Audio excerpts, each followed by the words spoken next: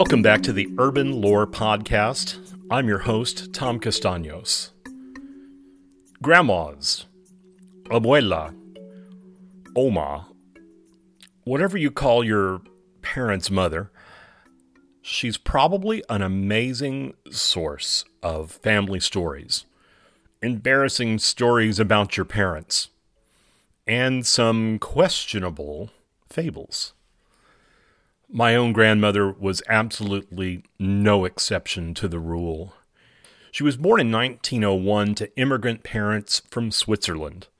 Her mother was, in fact, a mail-order bride who came to the U.S. at age 13. But my grandmother, wonderful woman, caretaker, strong, all the things you think of from a kind of an old world grandmother, but also could tell some pretty interesting stories that she would swear were absolute facts. Maybe your grandmother told some of these same stories because they're actually pretty common. Could easily fall into the category of urban legend, probably before grandmothers knew there were such things as urban legends. Maybe it's because I live in South Texas, but a good many of her stories entailed snakes. So just the mention of the word snake sends a shiver up many, many people's spines, the same way the idea of a spider can send an arachnophobe into a complete tailspin.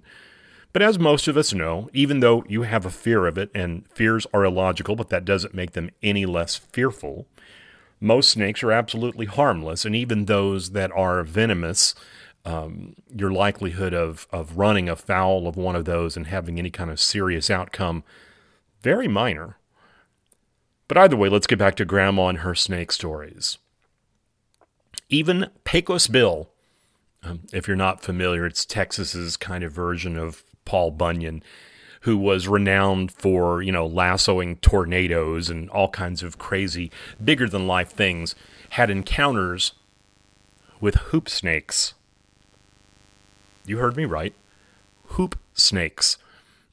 If you're not familiar with the dreaded hoop snake, my grandmother would tell you that this particular species could grab its own tail in its mouth and roll downhill at a frightening speed.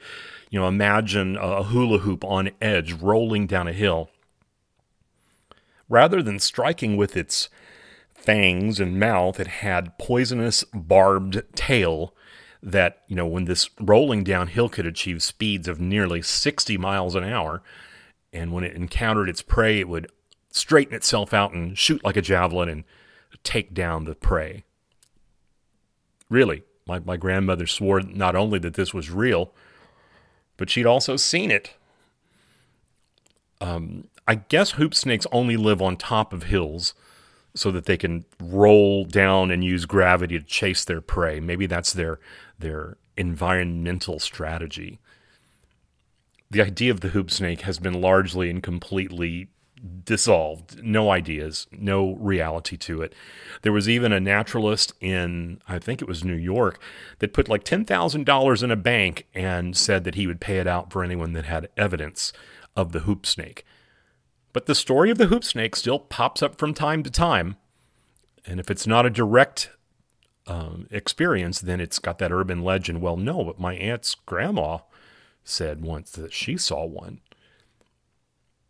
Keeping with the snake theme and grandma, my own at least, she told a fairly common urban legend about a little girl that was sitting on the porch of her farmhouse and came inside and said, "Can I have a bowl of milk for my kitty?"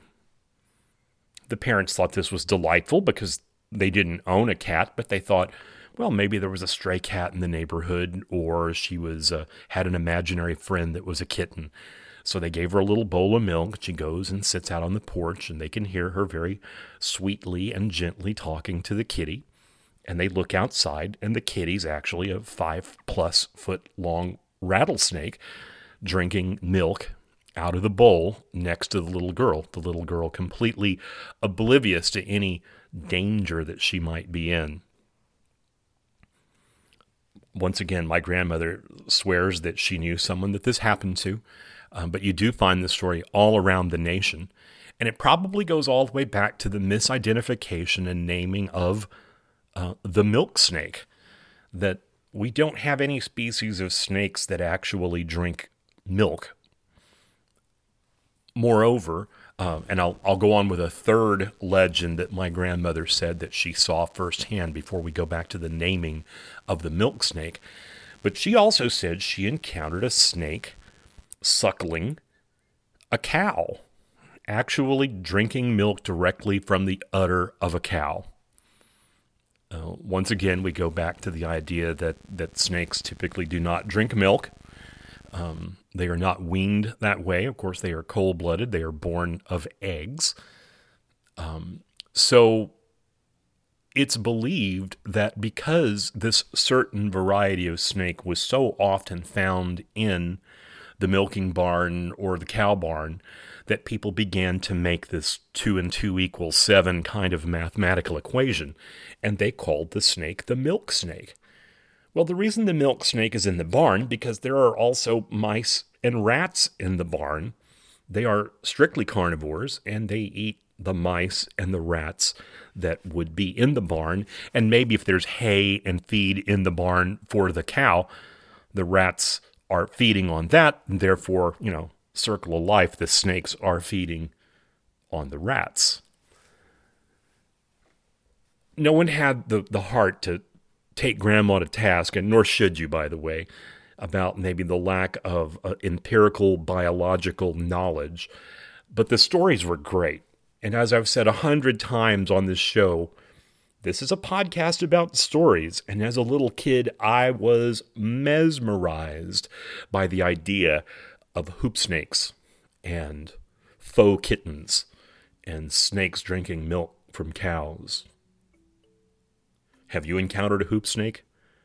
Were you on the wrong end of a hill when it attacked?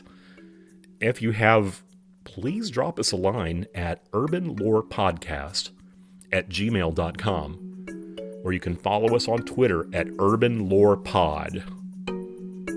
For the Urban Lore Podcast, I'm Tom Castaños.